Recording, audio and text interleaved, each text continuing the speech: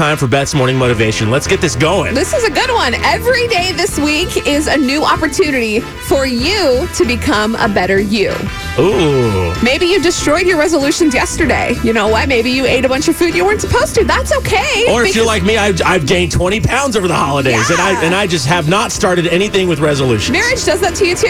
It's a struggle out there. But you know what? Today is a new day. Refocus on those goals. You can still achieve whatever you are looking to do in 2020. Yeah, it's easy to resist your kids' snacks. Don't go into the pantry and eat their fruit snacks. You can do this.